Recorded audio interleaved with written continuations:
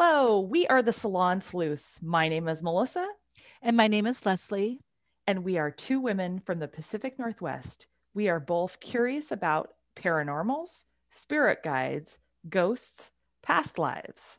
We are suspicious about true crime, disappearances, and strange phenomenons. We are open to learning about the supernatural and all things we don't understand. Together, we're opinionated with a splash of smartass. Join us to learn.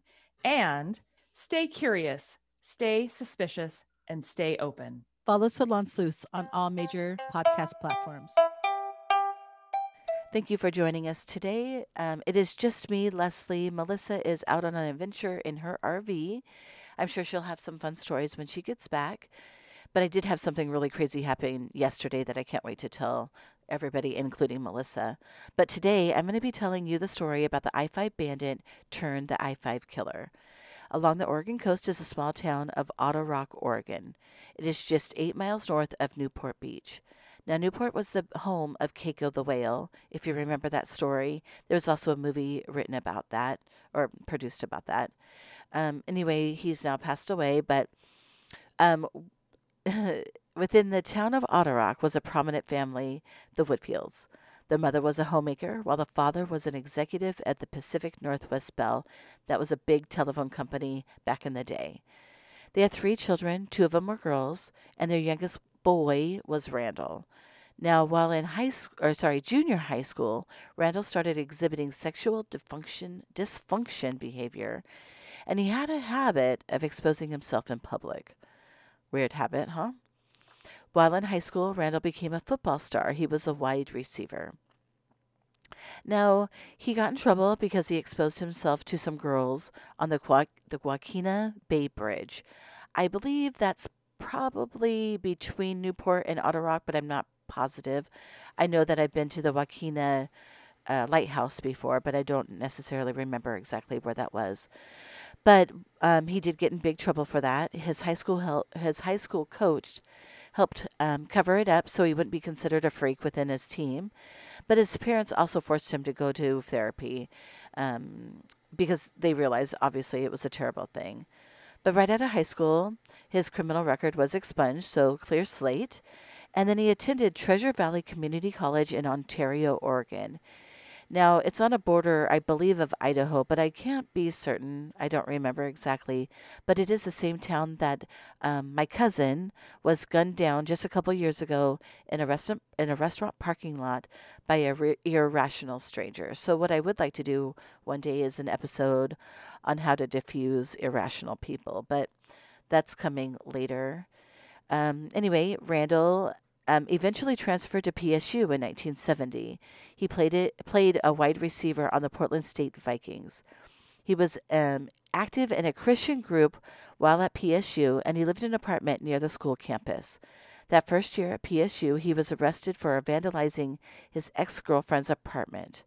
And in 1972, he was arrested for public indecency in Vancouver, Washington, just 15 minutes from downtown Portland. It's just really up and over the bridge. But then in 1973, he was arrested again in Multnomah County, which could be anywhere from like downtown Portland. Multnomah County is kind of a big county, so somewhere in Portland he was arrested again in 1973. Now that brings us to 1974, kind of a big year for Randall. He was about to graduate college. He had 3 credits left to go and he dropped out. He did that because he was drafted to the Green Bay Packers as a wide receiver. Now he went down for training, everything was going fine, and then all of a sudden, there were a dozen or so flashing incidents that brought a lot of attention to Randall Woodfield. And that made the Packers actually formally cut him from the NFL team. Now, in 1975, Randall Woodfield was arrested for robbery. He would hold women at knife point and force them to do terrible things, and then he would rob them of their handbags. There was some sort of sting that they did in order to catch him, something to do with traceable money, and then they were able to track it back to him. But nonetheless, he did confess to the crimes, and he blamed it on poor impulse control due to the steroids he took during football. He was sentenced to 10 years in prison, but he was freed on parole in July of 1979, just 4 years after going to prison originally, and that was a huge mistake. Just 3 months later, Sherry Ayers was found bludgeoned and stabbed in her apartment near PSU. Her fiance had found her. And when they questioned the family, they asked if they had any idea who could have done this. The parents did mention that Randall Woodfield and her had exchanged letters while he was in prison.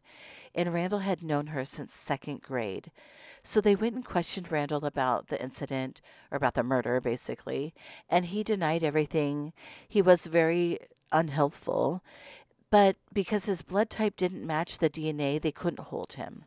So just 1 month later, on Thanksgiving Day, Darcy Renee Fix was going to be going to her parents for Thanksgiving dinner.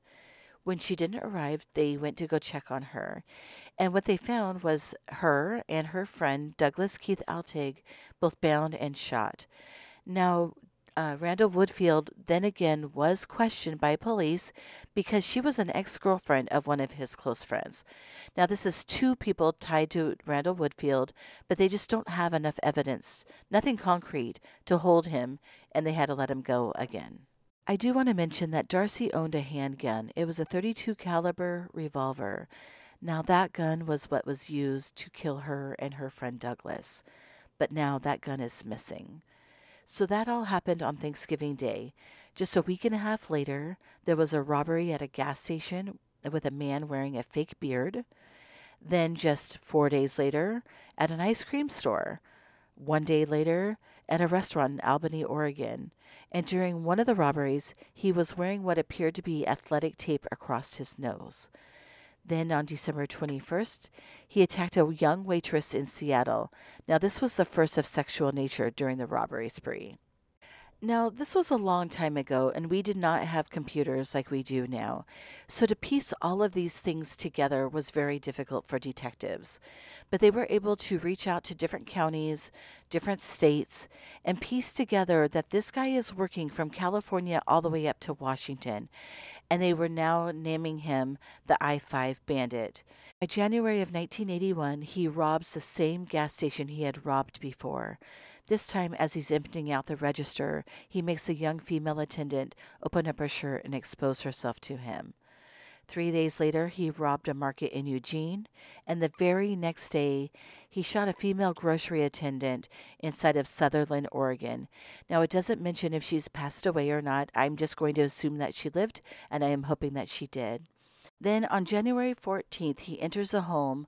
The only two people at the house at the time were two young girls. They were only 8 and 10 years old. He forced them to undress, and then he assaulted them. Now, just 4 days later, there are two young girls cleaning an office building. Now, I believe this is after hours. They're doing it part-time just to make some extra money. But they're two best friends, Sherry Hull and Beth Wilmot. Now, they're in there, they're cleaning, and a man enters the building. And he is in a hoodie. He's all covered up. You can barely see him, but he's got athletic tape across his nose. Now, this guy proceeds to sexually assault them and do terrible, horrible things to them. He eventually shoots both of them. Thinking that they're dead, he leaves. Well, Beth Wilmot survived. And there is a movie called The Hunt for the I-5 Killer. And this is the story about her and what she went through and how everything kind of unfolded for them, for the case, actually. So I would recommend watching that movie if you want to know more about the I-5 Killer. But she survives, and she'll play a role later. But he continues south to Eugene, Medford, Grants Pass. All the while, he's stopping and committing crimes all along the way. On February 3rd, he goes into a home. I believe it's really close to Lake Shasta, but online it's called the Mountain Gate, California. And that's where they found the bodies of Donna Eckhart. She was 37, and her 14-year-old daughter. They were both found face down and on the bed, and they were both shot, and they had both been abused. Terrible. I mean, I couldn't even imagine a mother having to go through that with their daughter right next to them. As the crimes were ramping up, they were getting shorter and shorter in between attacks. He went from Redding to Wairika to Ashland, Corvallis, Vancouver, Olympia, Bellevue. And this all happened between February 4th and February 12th. So that's a really short window to go that far and do all these crime sprees in between. But the people that were able to describe the man, they all said he had tape across his nose, like athletic tape. Now, Valentine's Day was approaching, and Randall Woodfield thought it would be a great idea to throw a big Valentine's Day party. Now, he invited a bunch of friends. He invited friends and coworkers and all kinds of people. He was going to be throwing this at the Marriott Hotel in downtown Portland across the street from the waterfront. So it was probably pretty embarrassing when nobody showed up. So frustrated, I'm sure, that night he went to a friend's house. Now, there's question of actually how he knew this girl. Some say they worked together. Others say that he might have been a bouncer at a bar that she would go to with her fake ID. Some say they even dated. According to family, there's no way that they had dated. She would never have dated a guy like that. But nonetheless, he did go over. She let him in because it showed that they had shared a bottle of wine or at least a couple of glasses. And at some point, he then assaulted her and shot her, and she died. Now, this is interesting was my friend owns an adult care home, and I would go in and do some services on some of the residents that lived there. And one of them was this lady. Her name was Helen, and I used to do her hands and her feet occasionally. Well, her granddaughter was this young lady, Julie Ritz. She did mention that her granddaughter was killed by the I-5 killer, but she didn't talk much more about it. So February 18th and the 21st, he struck again in Eugene, and then he assaulted another girl in Corvallis on February 25th. By February 28th, the investigator, they're solely focused on Randall Woodfield. Now, they were able to get a map and then correlate all the murders using a call log from the calling cards he used from different payphones. Now, this must have been super difficult considering the technology they had back then. I don't even know how you begin to do that when we don't have what we have now. He was using payphones and calling cards, and to be able to connect all of that must have been super terrible, hard work. But they did it nonetheless. On March 5th, 1981, the Salem police were able to bring him in, Randall Woodfield, in for interrogation. Now, during that interrogation, they did have a witness there. That would be Beth Wilmot. She was there to positively identify him as her best friend's killer and the man that shot her, which he was able to do. And because of this, they were able to get a search warrant for his apartment. And that apartment was in Springfield, Oregon, where they were able to go in. The apartment was pretty clean. The only things that they found were matching athletic tape, and in his gym bag, one .32 caliber spent shell casing. But there was no gun, but that casing did match other known victims. On March 16th, he was indicted for murder, rape, sodomy, attempted kidnapping, armed robbery, and illegal possession of firearms. And they were looking for anything else in various counties and jurisdictions from Oregon to Washington. But in 1981, Woodfield was tried for the murder of Hull, and Wilmot was there to testify for her best friend and for herself. And here's an interesting fact. At the time, the Oregon District Attorney was Chris Van Dyke. He is the son of actor Dick Van Dyke. After only 3.5 hours of deliberation, Woodfield was convicted and sentenced to life in prison plus 90 years. In October of that same year, there was going to be another charge of an attack that happened in a restaurant bathroom in Benton County. Now, Woodfield really tried to get that venue changed because he thought it would be unfair. However, he's already going to be in prison for the rest of his life. They thought, he's not going anywhere. They didn't move it, and he got an additional 35 years. The state of Oregon was satisfied that Randall Woodfield would never be a free man, and to save the state's money, they would not prosecute him for any other crimes. Now, last I read, he was at the Oregon State Penitentiary. Now, with new technology, they have been able to link Woodfield to a number of other crimes through his DNA. He is a suspect in over 44 homicides. He still claims his innocence. Here's an interesting fact, though. He drove a Champagne Edition gold Volkswagen Beetle. Now, didn't Ted Bundy also drive a Beetle? I thought that was interesting. But honestly, maybe everybody drove those back in late 70s, early 80s. Well, I hope you enjoyed the show. As you can tell, I've been under the weather. And it's not as fun without Melissa here. But if you've made it this far listening to this story, I want to thank you for that. I also want you to go to Apple Podcasts, if you don't mind leaving a review, a 5-star review. The more we get, the more exposure we get to other people to find us. And I think that would be great if you're willing to do that. Thank you for joining me today, and we look forward to seeing you next Tuesday. Bye-bye. And thank you to today's listeners. We hope that you will stay curious, stay suspicious, and stay open.